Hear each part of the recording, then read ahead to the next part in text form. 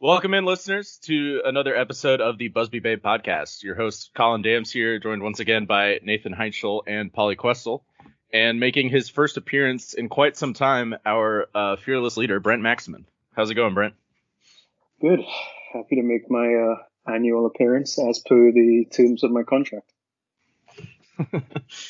Yeah, and as someone who financially supported this podcast before we were on Megaphone, I feel like we probably should have had you on more often than you have been, but it's great to have you and great to have your opinions as always. And Nathan Heinschel, Polly Questel, how you guys doing? I just want to make sure it's terms of his contract, right, and not like we're so untrustworthy that he's coming in here to babysit us. No, Log Daddy wouldn't do that. As Jose Mourinho once said, if I speak.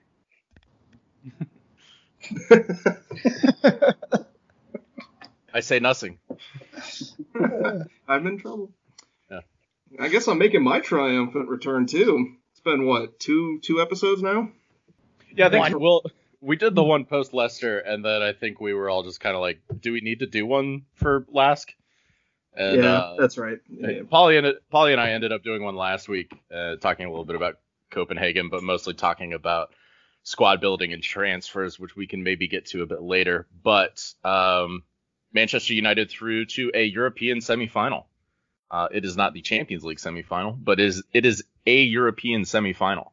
And we are playing against Sevilla on Sunday for the opportunity to play against Manchester United B or Manchester United Reserves Inter Milan in the final. And sorry, Polly, were you going to say something? Oh, no, I was just going to say it's not the European competition we want. It's the European competition we got. And you say semifinal, and I just say UEFA Super Cup quarterfinal. There we go. Our recent track record in semifinals is a little dicey too, so a little nervous. This is our third semifinal this season. The first two did not go so well. We did win one of those against Manchester City, as Polly's background on Skype is reminding us of. Could have gone a different way in the final minutes. But we lose in the League Cup semifinal to Manchester City and the FA Cup semifinal to Chelsea. And like those competitions, Sevilla is definitely the toughest opponent that we will have faced in the Europa League up to this point. And also is the team that knocked us out of the Champions League in the famous football heritage match against, I almost said against Jose Mourinho, which is not entirely untrue. Right, I think we were playing against Jose. I need Brent's thoughts on that game. Yeah. Like most of the Jose Mourinho reign, I've successfully managed to erase that from my memory. But I was reminded of it this week when I shared the starting 11 from the last time we played Sevilla in the Europa League on the Busby Babe Twitter account. And there's a good chance that none of that starting 11, even though it was only 2 years ago, is going to start this weekend, which is kind of incredible. And you look at that front three, Mata, that version of Alexis Sanchez, Romelu Lukaku, who famously played in jeans and work boots. I think it was Herrera in midfield. It was ugly. Of course, young Valencia at fullback, Smalling, mess. I don't think United unnecessarily go into this game on great form because we're definitely tired. We have a few players that particularly look run down. But no matter what, it's not going to be a repeat of 2 years ago, which was probably one of the most depressing cup ties I think I've ever watched in all my years of watching Man United. Yeah, and one of the major differences, obviously, is that Solskjaer's tactics, he approaches a game trying to score goals and trying to create, good attacking chances and multiple attacking chances, which is something we saw against Copenhagen. But I don't think anyone intentionally create misery for both sets of players, both sets of fans, and any other neutrals like what Jose Mourinho has been doing for the last 5 years of his career. When I saw you share that lineup and I looked at it and I saw Juan Mata and I was like, oh, wow, he actually did play a creative player. I would have thought he would have went with like Lingard. Yeah. I mean, I want to say that we didn't even really go through Mata. It seemed like, if I remember correctly, I've avoided, rewatching that game for some time, but we didn't really create a whole lot of meaningful chances other than maybe trying to get the ball onto Fellaini's head in that game until, of course, we were already down by 2 goals. Right, but like we shouldn't complain about losing that game or make a big deal out of it because United are used to that. Real Madrid beat us. Porto beat us. Plenty of teams have gone into Old Trafford and beaten United before, so not a big deal. Right. Oh, God, I hate them so much. I can't believe we lived through that era. Although now that is part of our quote-unquote football heritage, we have now gone to the quarterfinals of the Champions League last season to be knocked out by Barcelona, and now semifinals of the Europa League, a competition that Solskjaer certainly seems like he wants to win. He started. Hold on, I have a question. We did live through that era, but is 2020 any better? Did we come out of that on the right side? It is better for Lopetegui. Did we live it or did we survive it? We survived the Mourinho era. Are we living in 2020 right now, or are we surviving day to day? Yeah, I guess the only thing we can be grateful for is that the end of Mourinho didn't happen in the calendar year 2020, because personally that would have been too much for me to take. Yeah. The end of the Mourinho era is still one of the probably 2 or 3, maybe even 1 best days of the last 5 years of my life. And I got engaged in the last year. And my fiance very much knows that was a bigger day for me. And now it's podcast official. It's actually not been very beneficial for me because I was writing prolifically for the Busby Babe during the waning ends of the Mourinho era, and it's just tailed off ever since. I don't have anybody to hate. Nathan made his career on who Manchester United were going to get once their manager was fired. Oh, and you didn't even get it right. I was so ready to start writing about who was going to replace Solskjaer, and then we signed Bruno, and everything was fine again. Yeah, well, I was going through old Busby Babe chorus drafts the other day because I've got plenty of them to look at. Unfinished drafts, that is. Did you see the Dan James banana bread story? I did not. But I did see one where I think I had already sent a version of it to Brent. I was comparing Ole Gunnar Solskjaer's time as Manchester United manager to the Stone Roses as sort of like a 1-album hit wonder. Maybe they just weren't cut out to make it all the way. But happily, I abandoned that draft because we started going on a pretty good run around January. So, yeah, here we are. Well, and if we want to continue making Manchester band references, the viewers or the listeners can't see it, but you got your Joy Division shirt on in honor of that new kit that got leaked today. I pitched Brent a story back in September about how Solskjaer was the right manager over Pochettino and certainly Zidane and maybe one other person to actually do the rebuild and actually have.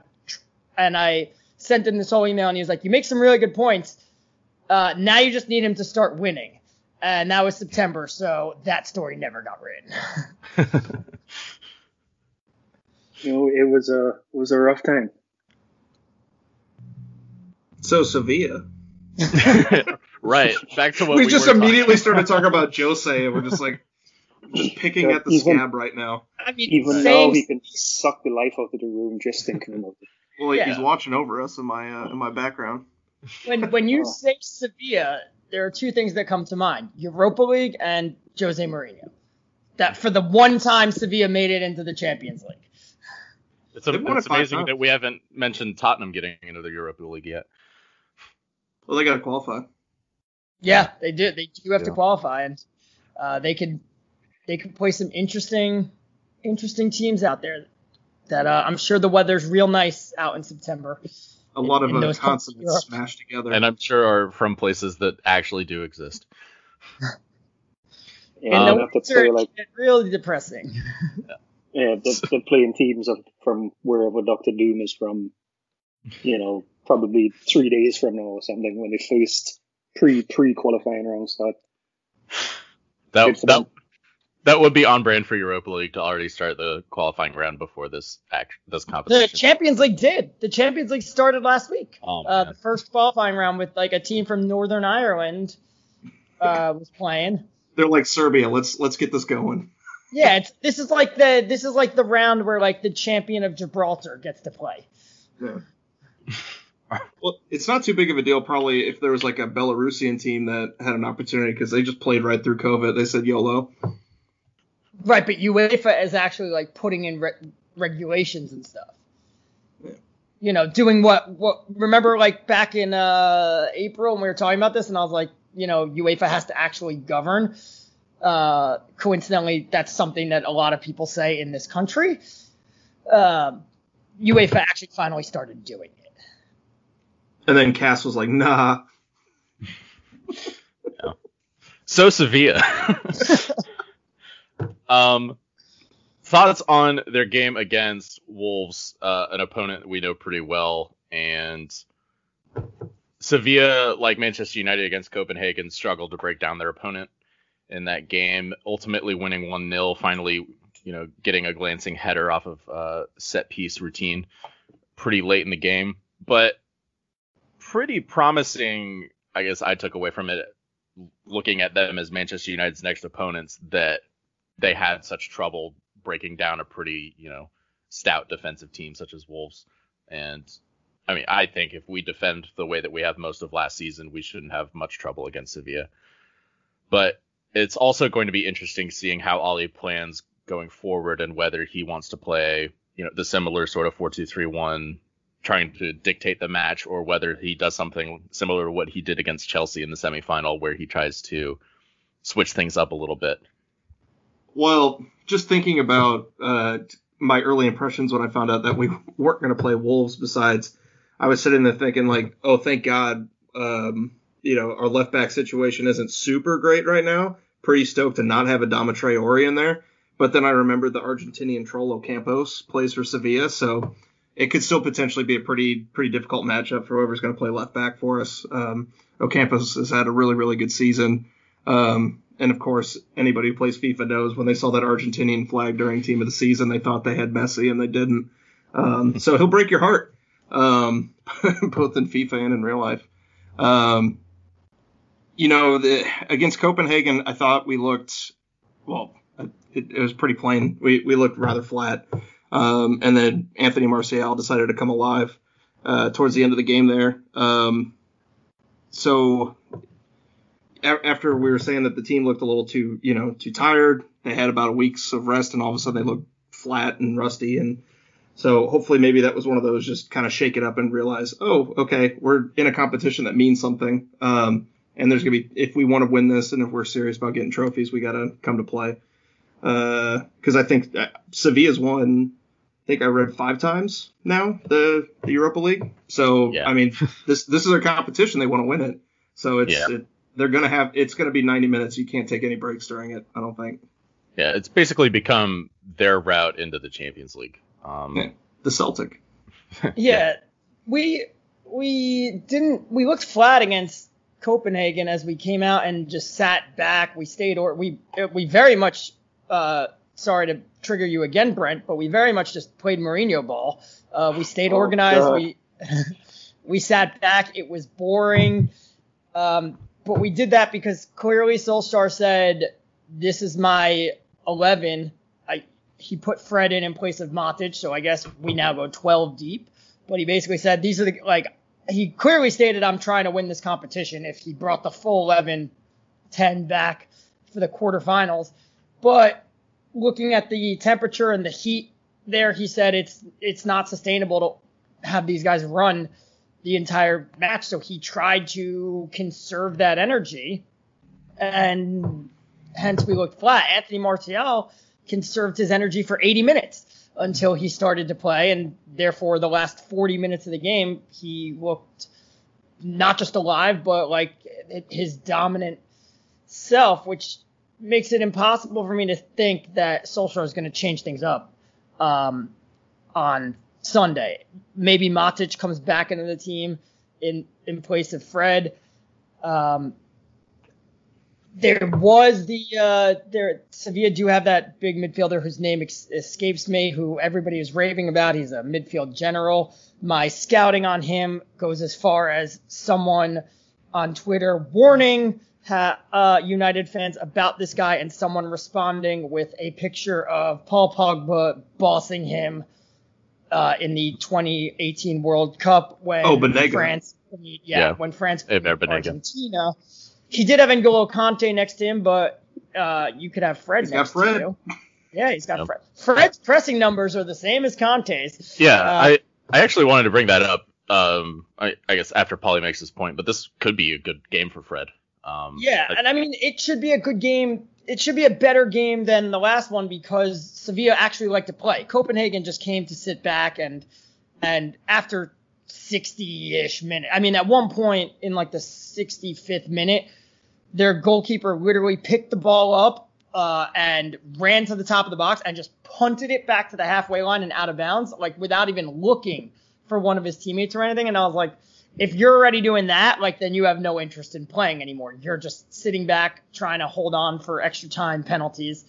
Sevilla actually like to play, which means there should be spaces for us to exploit. There should be open areas, and we happen to be really good at exploiting that. And maybe that will lead to us being on the front foot from the start. And if all goes well, not that I think that we're the overwhelming favorite, but if you play it really well, you can pad yourself a nice little lead and then maybe be able to take some players off. Yeah, and I thought, Anthony Martial had a really great game, and Brent talked a little bit about that during the game. But, Brent, I wanted to get your thoughts on what you think Marcus Rashford could maybe do. Somebody who had a really awful first half against Copenhagen, but sort of grew into the game after that, at least I thought, and started really making some chances and helping to open things up. I think Rashford is I don't know how much more we could realistically expect from Rashford in these next two matches. I think he's gotten a lot of stick for how his form has been up and down, and compared to the great year he was having, you can say it's been more down than up since the restart, but we have to remember he's coming off a pretty significant, a chronic back injury, actually, because it's an injury he'd been carrying for some time. And I think that's been reflected in some of his rustiness. But he's also added some other bits to his game now, too. I think coming in from the left, a year ago, you would have said his only way to attack would be, making those diagonal runs. Now we see he's a little more comfortable going down outside. He makes some of those diagonal passes into the box. He's gotten much better at playmaking. Unfortunately, if they don't come off, like how they didn't come off against Copenhagen on Monday, then it just looks like he's, messing about, playing balls that he can't play. But I think he's shown he can do that. It's just that, and he did grow into the game a little bit. And he ran his tail off on Monday. He worked hard. Unfortunately, he played maybe longer than he should have because he looked gassed by the end. So I think we can expect similar work rate, but there's no way we're going to get 90 good minutes out of Marcus Rashford again on Sunday. If we can get a good hour, that would be helpful. I think because of the type of team Sevilla are, I'd be shocked if he didn't start, because I expect we'll, try to play a little more on the front foot. Solskjaer must realize that this team doesn't have the energy to press really right now. It doesn't look like it anyway. Like Paulie mentioned, I don't know if it was tactical instructions or a combination of tactical instructions and just not having the legs to really press like we had been doing for most of the season. So I think we're kind of back to, in a way, where we were a few months ago. We're probably a team now that has to be a front runner. I think if we don't, get on the front foot early and get in front, well, I don't think we have a ton of game-changing options, and I also don't think that against Sevilla we can really afford to take out any of that front five to start with. That's a really good point about the they need to be on the front foot because, who is coming off the bench? You were looking around, and 70 minutes into the game, the only two changes were I inserted the two guys who are usually in the first choice 11, and I replaced the two guys who replaced them. You could say Matic is like an upgrade there because he allows Pogba and Fernandez all that attacking freedom, and you knew that Copenhagen weren't going to come back the other way against you. But when that wasn't enough, who was coming on? Igalo hasn't scored a goal off the bench yet. And from the stories that I've read, they were telling him to warm up at the end of the game, and he even looked as if he was like, he knew he wasn't going to come on. It just seems that Solskjaer knows when he's chasing a game or when he needs a goal. He feels Greenwood, Rashford, Martial, Fernandez, Pogba, those are the guys that are going to get it for him, and he doesn't have anybody to bring off the bench. He changed it up in extra time to bring in Mata because Greenwood wasn't very effective in this game, and that turned out to be a dynamic substitution. But plenty of times this year he's brought Mata off the bench, and it's done nothing. So, there's just an alarming lack of quality deeper in the squad, which makes it impossible to think he's going to make any changes because this is a guy who clearly wants to win this tournament. So even if the squad is gassed, and I hope he realizes it, and he maybe does, maybe doesn't, but even if he does, I think he's going to go in there with the attitude of, I just need to push them 2 more games and then give them a rest. And it's impossible to think he's going to change things up. In order to put the pressure on Sevilla, somebody who I guess would maybe have more energy than the players who had played most of the season and has played, pretty okay the last couple of games is Jesse Lingard. Do you guys think that this could maybe be a game for him to start and, put some of that high press on Sevilla early, or would he maybe be more of a second half option? I think so, but only because I think the only player who's at risk of not starting is Mason Greenwood. We saw the offsides, the shot that he hit the post. You give him one half chance and he can make something out of nothing, and he could be that dangerous. But the rest of the game, really ineffective, really not contributing much to the build-up, kind of disappears at times because teams kind of know how to play him. So it's only when you get him the ball and, again, he can make a chance out of nothing. But overall, in terms of the structure of the team, I think Solskjaer may opt for someone like Lingard because also then it gives you that option off the bench and it gives you a game changer to bring off the bench. So, you hope, hey, Lingard can go out there, run around, create space, create opportunities for Martial and Rashford and Fernandez to exploit. And if that doesn't work, I have this game changer off the bench. You look at that last game and you think that's really the only way he can possibly change something up. Yeah, I agree with that. I think that's probably the only, obviously except for the Matic-Fred change, which I think probably, I don't see why Fred wouldn't keep his place, especially to start the game at least, where we would benefit from having a little more energy. I think Lingard would be a good shout to start, just because in his last few appearances, you can see with his confidence back, his movement has always been really intelligent off the ball. And his work rate has never really been in question, and I think both of those things would be helpful.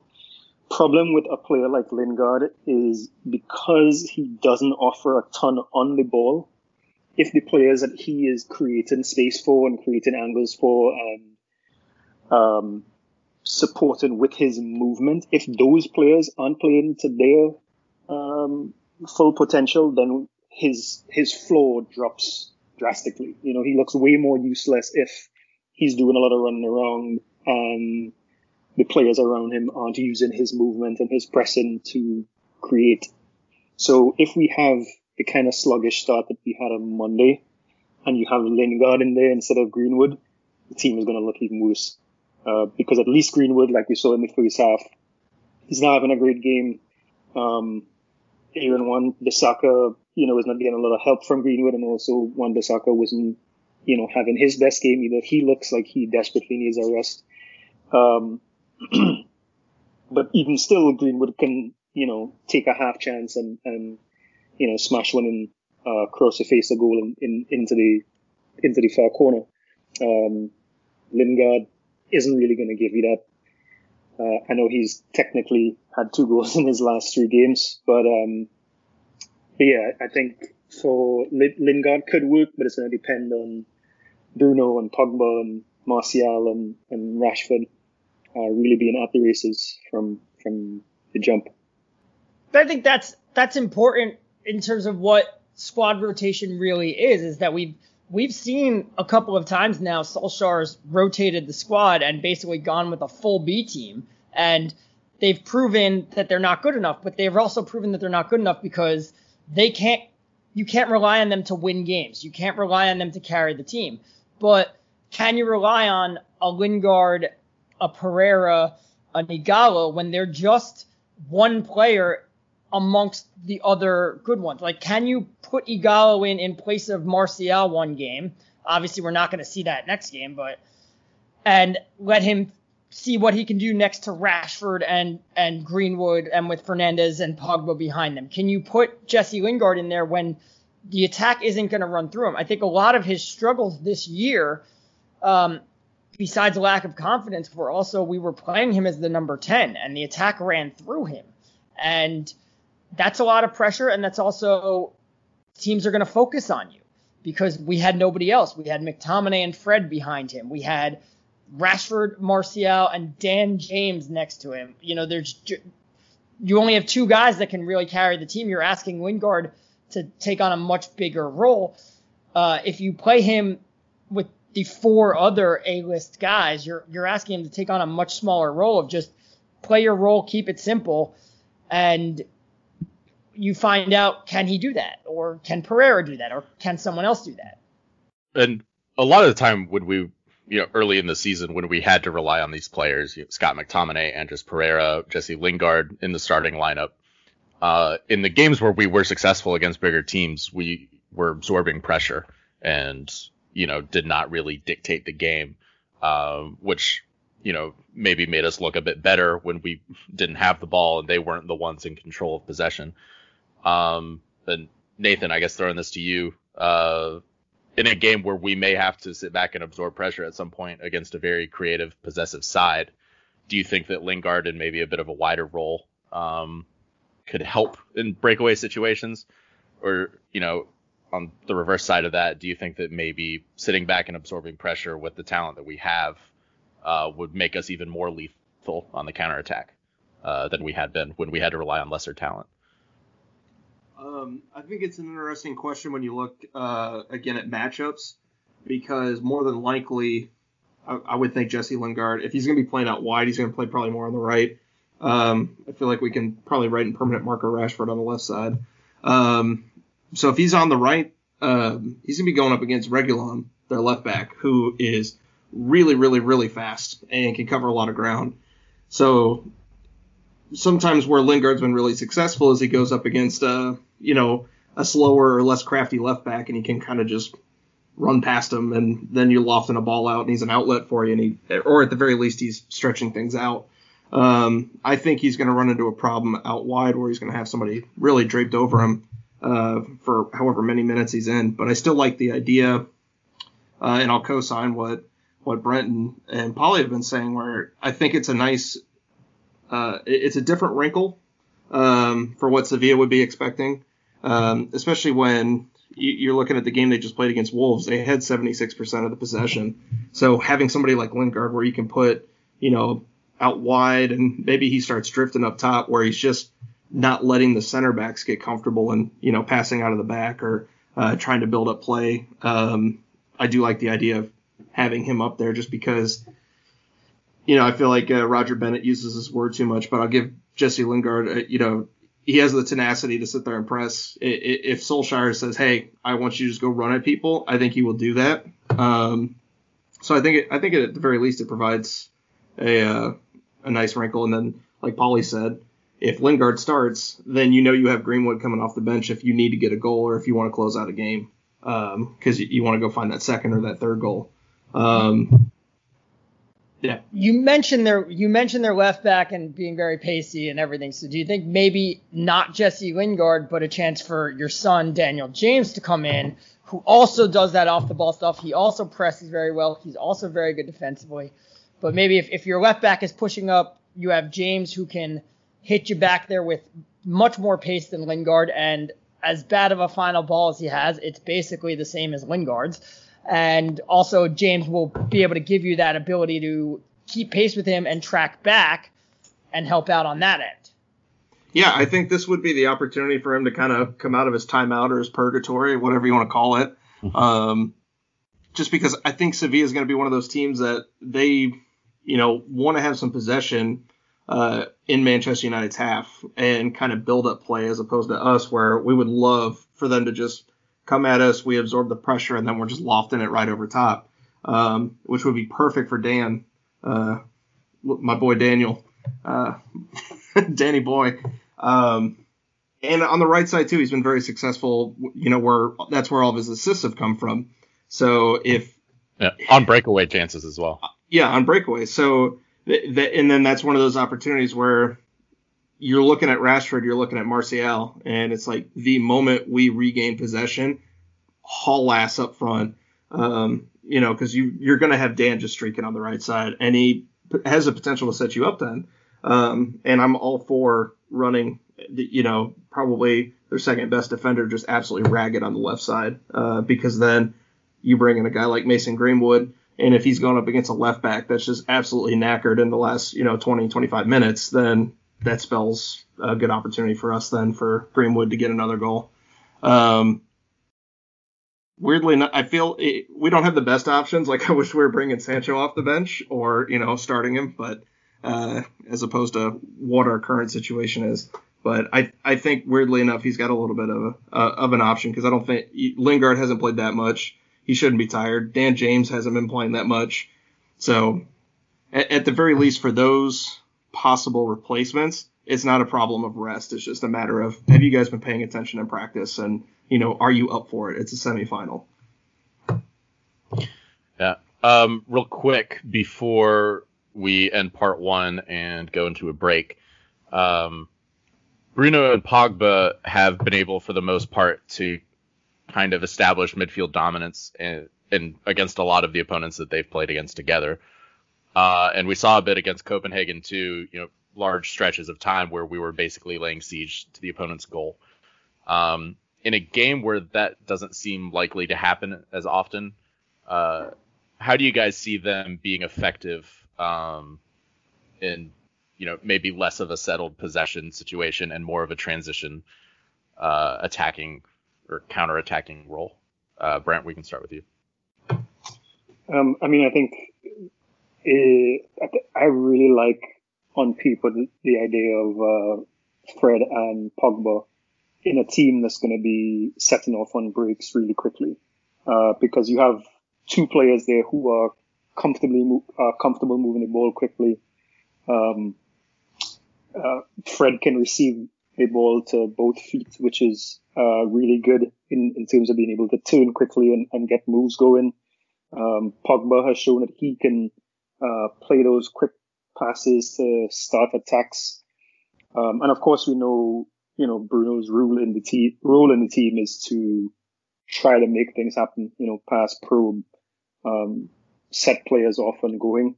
I'm less worried about them in those types of situations, and more about the attack, actually, the attacking outlets, because, like Nathan just mentioned Dan James as a possibility, and he's so good as a in his defensive work as a wide player, right? Like he'll be good at tracking Reguilon and keeping up with him, but he is one of two players that you can say is in worse form, like that is not in their best form since after the restart. Almost everybody else in the team is either in some of their best form or close to their best form since the season restarted, except for McTominay and James. And of course, Dan James's form started falling off around the turn of the year. But I think when we talk about him as an option right now, we're talking about a hypothetical version we saw early in the season. The one that we've seen recently doesn't look very useful at all. Like he could hit and hope, and we're talking about somebody who could do a job as an emergency wingback, not really anybody who can really occupy defenders in the attacking part of the team, or even looks confident enough to really contribute to counter attacks. So yeah, I'm more concerned about the freshness of the attackers to be able to, run those sprints for counter attacks than I am about the midfield. I think in this type of game, where you have to move the ball quickly, I like our midfield options. Nathan, Polly? Yeah, I don't understand why people, like, this is the kind of thing where people might say, oh, I don't know if you play Paul Pogba in a game like this where you're just going to be on the counter. Like, are you kidding? Like, he's the best midfielder, and he's actually very defensively astute, and defensively he's very good. Positionally, he's very good. He doesn't often leave his midfield, like, his defenders out to dry. France is a team, like, in the World Cup, France didn't have the majority of possession, and Paul Pogba was just fine. Like, if you're going to play in a game where you're hitting teams on the break, Paul Pogba is going to be just fine. He will help out defensively. We saw he was all over the pitch against Copenhagen, and it'll be the same way against Sevilla. And then he just has the ability to spring attacks from anywhere with his passing. I was going to say, you watch any Pogba passing compilation video, almost all of them are over the top into someone's path. Right, exactly. Yeah, there's not a better player to have in that situation. Certainly not on our team.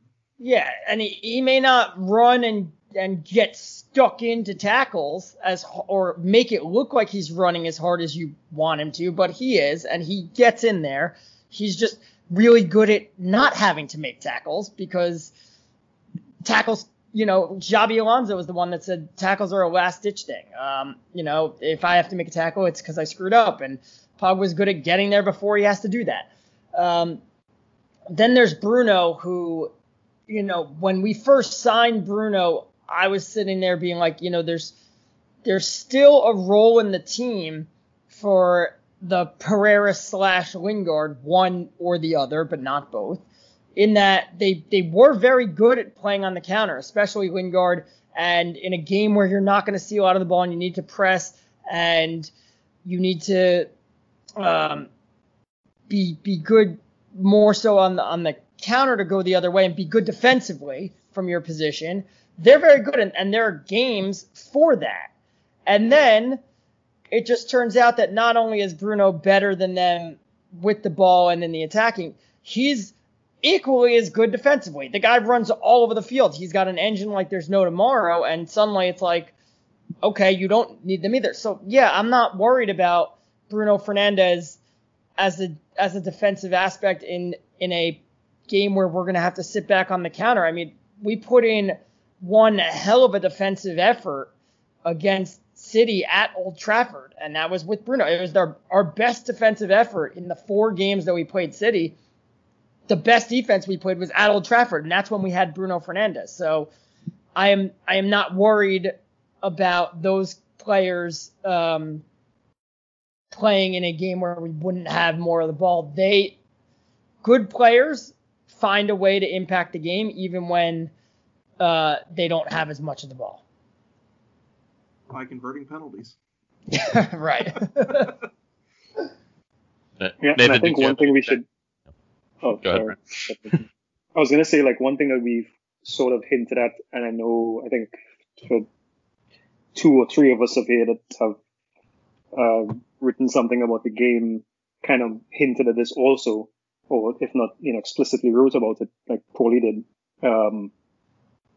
I think we all agree that we feel confident in our first 11 against Sevilla, no matter how the game goes. Whether we have to sit back at some point in time, whether the game is open, whether we need to pick deep defense apart. But all of these options we're talking about for potential changes would have made a lot more sense on Monday instead of, against the toughest team we've played so far in the competition coming up. And we didn't see those. And I think it's fair to wonder why Ole Gunnar Solskjaer didn't see Monday as the opportune time to make those changes, especially given the kind of start that United made in the game where it wasn't clear if did we just start off this game already tired, or have those players been instructed to not press and let the game come to them? So I think now we're in a position where, it would be good to have these wrinkles. Let's see what Dan James can do with better players. Let's see what Lingard could do playing with the rest of the first choice 11. Let's see what Andreas Pereira could do when he's playing with the rest of the first choice 11. But maybe not that one. Well, hypothetically. But yeah, in any case, no, we're not really in a position to do that. And I definitely don't expect it to happen now, because if there's one thing I think we have to understand about Solskjaer in the last couple of months is that in as much as he's taken decisions looking towards the long term, in terms of his recruitment, in terms of who we let go last summer, when it comes down to crunch time and achieving his goals for the season, which for this season was getting top 4, which we got in third, and winning a trophy, which we're chasing right now, he's pretty risk averse. He made the call, okay, league comes first, got that. The FA Cup suffered because of it. Now the next priority is to win the cup, and he hasn't taken a lot of chances, which part of that is playing your best 11 as often as possible. So now we're in this position where, on paper we like our 11, but I mean, they look gassed. They look tired. All right. Well, that is going to do us for part 1. Stay tuned after the ad break for part 2, where we will answer a fan question or discuss a fan topic, I guess, which is what it was this week, right? Right, Polly? Polly's making a lemon face. Yeah, if you could say that. Yeah. So we'll be right back. And we are back for part 2. So our fan question, or more fan comment, this week comes from @Percy_official. I think his first name is Robin, who recently says that Anthony Martial is a world-class striker after his performance. That wasn't the biggest thing that he said recently, according to Google Translate. But, question posed, you guys. Anthony Martial, is he world-class? Of course, when we signed him, I think everyone assumed that he had this sort of potential. And this season, more than any, he's proven that, he's able to defeat the lazy Tony agenda. He comes back, he works up in the build-up play. He's got a great relationship with some really good creators now. And he is the star number 9 we'd hoped he'd be at the start of the season when Ole Gunnar Solskjaer put his trust in him. So I, as Nathan reminded me during the break, I tweeted recently that I only need a few more weeks of Martial being in this kind of form for me to just start referring to him as a world-class modern number 9. So I think right now he's in world-class form. For how I personally refer to players as world-class, they need to show world-class form for an extended period of time. Because I think an easy definition for world-class is, can this player get into the best teams in the world at his position? And I think Martial is right in that group right now. He's maybe stepped it up, especially over the last few months in this calendar year, particularly, and definitely since the restart. I think he's been United's most consistent player, maybe even United's best player. And I think it's because he signed as a teenager. he had a good goal scoring season under Van Gaal. He lost a couple of years under Mourinho, just like the rest of us.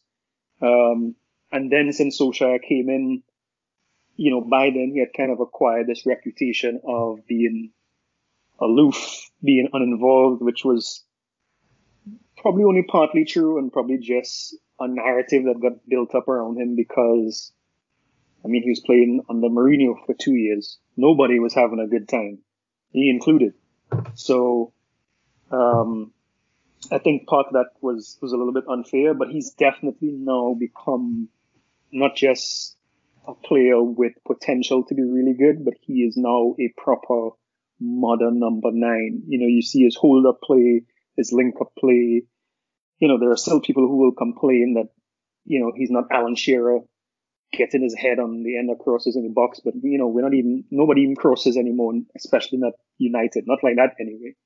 And he's not that bad in the air. Of course, he can get better, but it's not something that's holding him back from effectively playing his role in the team. His link-up play with his back to goal is really good. His short passing is really good. He's become noticeably stronger, whereas he always had good balance and good feet. Now it's harder to just, shoulder him out of the way, and that's been a huge difference in how dependable he is when he gets the ball played into feet, especially with his back to goal. He can be muscled off the ball as easily. And he's also having his best ever goal scoring season. So I think, he's not Robert Lewandowski, but who is. But he's starting to do Karim Benzema things, which is, as far as a modern number 9, with goal scorers, converted forwards on either side of you, that's probably the prototype that we need. And Martial is there now. I think it's all coming together for him now. Yeah, and he's not, like you said, he's not the sort of prototypical Alan Shearer number 9, but you can't deny that his arsenal of, goal scoring styles and weapons has expanded. He is scoring more headers now, it seems like, and he's also, his vision getting into the box and getting on the end of passes into the area has gotten a lot better as well. Whereas before it seemed as though he would only score on breakaways or, scoring a spectacular goal, or spectacular individual effort goal. And I think he's just added so much more to his game now. And he's not an Alan Shearer type, but what is an Alan Shearer type going to do for us right now? Even, of course, Van Nistelrooy, one of my favorite players, world-class player, his hold-up play was underrated, but he was still primarily a finisher. And I think Martial now has become a better finisher, but also has become, closer to the Robin van Persie mold of, being able to link up with midfielders, being able to spot runs going behind him, while still having the talent that makes Martial special, where he can dribble at players, where he can still, snake his way through these tight spaces. Yeah. Nathan, a conversation we've had a couple of times over the past season and a half or so has been about Tony Martial's streakiness and his, at times, lack of consistency. What have you seen from him to emerge as not just tabloid Tony anymore, but to keep that form even when other things aren't happening? At this point, I've got my tinfoil hat on, conspiracy theory time. I think Woodward pulled him aside and said, look, we can't have you hit these clauses in the first couple of years of your contract. So just kind of, show everybody you're worth it. Cool off for a couple of years. Once those expire, boom, you're good to go. Well, that was Mourinho. Mourinho just stopped playing him. Yeah. He was on fire in 2017-18, and Mourinho just said, you know what, I'll have Alexis Sanchez, and just stopped playing Martial. Mourinho's like, I can't pay this money out. I've got to be able to buy a center back that I really want. Please let me get that Toby Alderweireld money. But no, as far as Martial is concerned, that really has been kind of a thread that you and I have been talking about ever since I first started popping on the podcast. Last spring it was, when's he going to turn it on? Solskjaer kind of seems like the guy for him to have, because it doesn't look like Martial responds to tough love. He needs to have an ally in his manager. He doesn't want to have that feeling of, if he makes a mistake and he looks towards the touchline, if he's getting eyeballs just stared into the back of his head, it hurts his game. And I think Solskjaer's management style, also being able to look towards Solskjaer as far as like, hey, when you were a player, this is how did you do these things inside the box? I mean, ever since Solskjaer has come into the picture, like, Martial's just proven to be that much more lethal as a finisher in the box. And we've talked about it quite a few times as well, just him and Rashford being on this parallel trajectory of both of them getting better as players at the same time, and generally playing with each other almost, the entire portion of Martial's United career has been, I think, really important, because you saw the runs that Martial was making in the Copenhagen game or any other game, him and Rashford just pair up well, whether it's a give and go or, Rashford goes a little bit deeper with the ball and then is able to pick out Tony in space inside the box, finding those little sections where he can thread a ball through. Like, they know exactly where the other wants to go, and I think that really helps them out too. So I probably would stray away from using the phrase world class. I'm probably with Brent as far as, like, right now his form is unreal. If the world was a little bit more normal and we were talking about World Cup qualifiers right now, you would like to think that he's on the short list for the French national team. You brought up Benzema. He's probably more of a Ferrari than a go-kart at this point.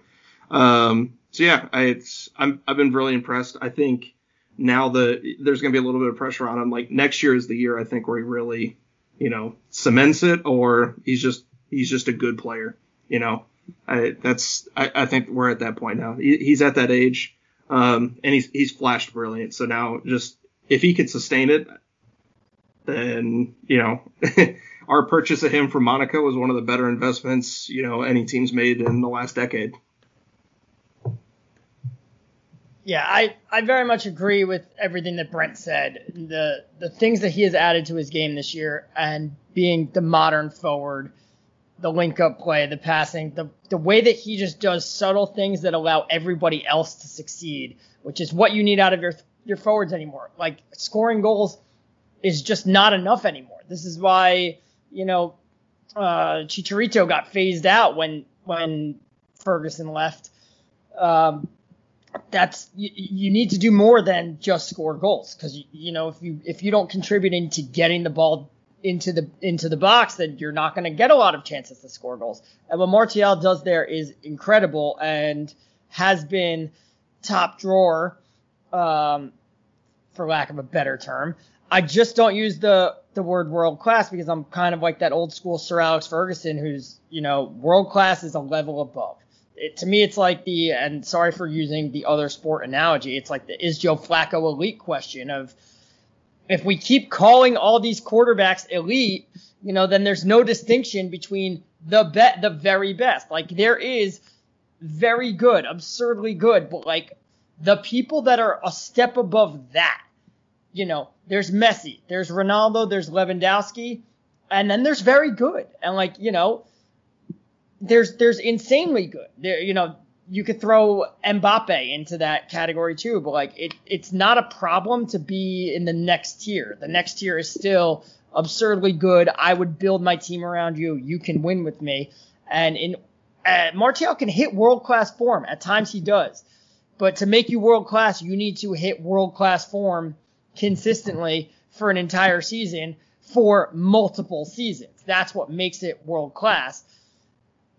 Like, how many great players has Sir Alex Ferguson managed? And, he said, I only managed 4 world-class players: Cantona, Giggs, Scholes, Ronaldo.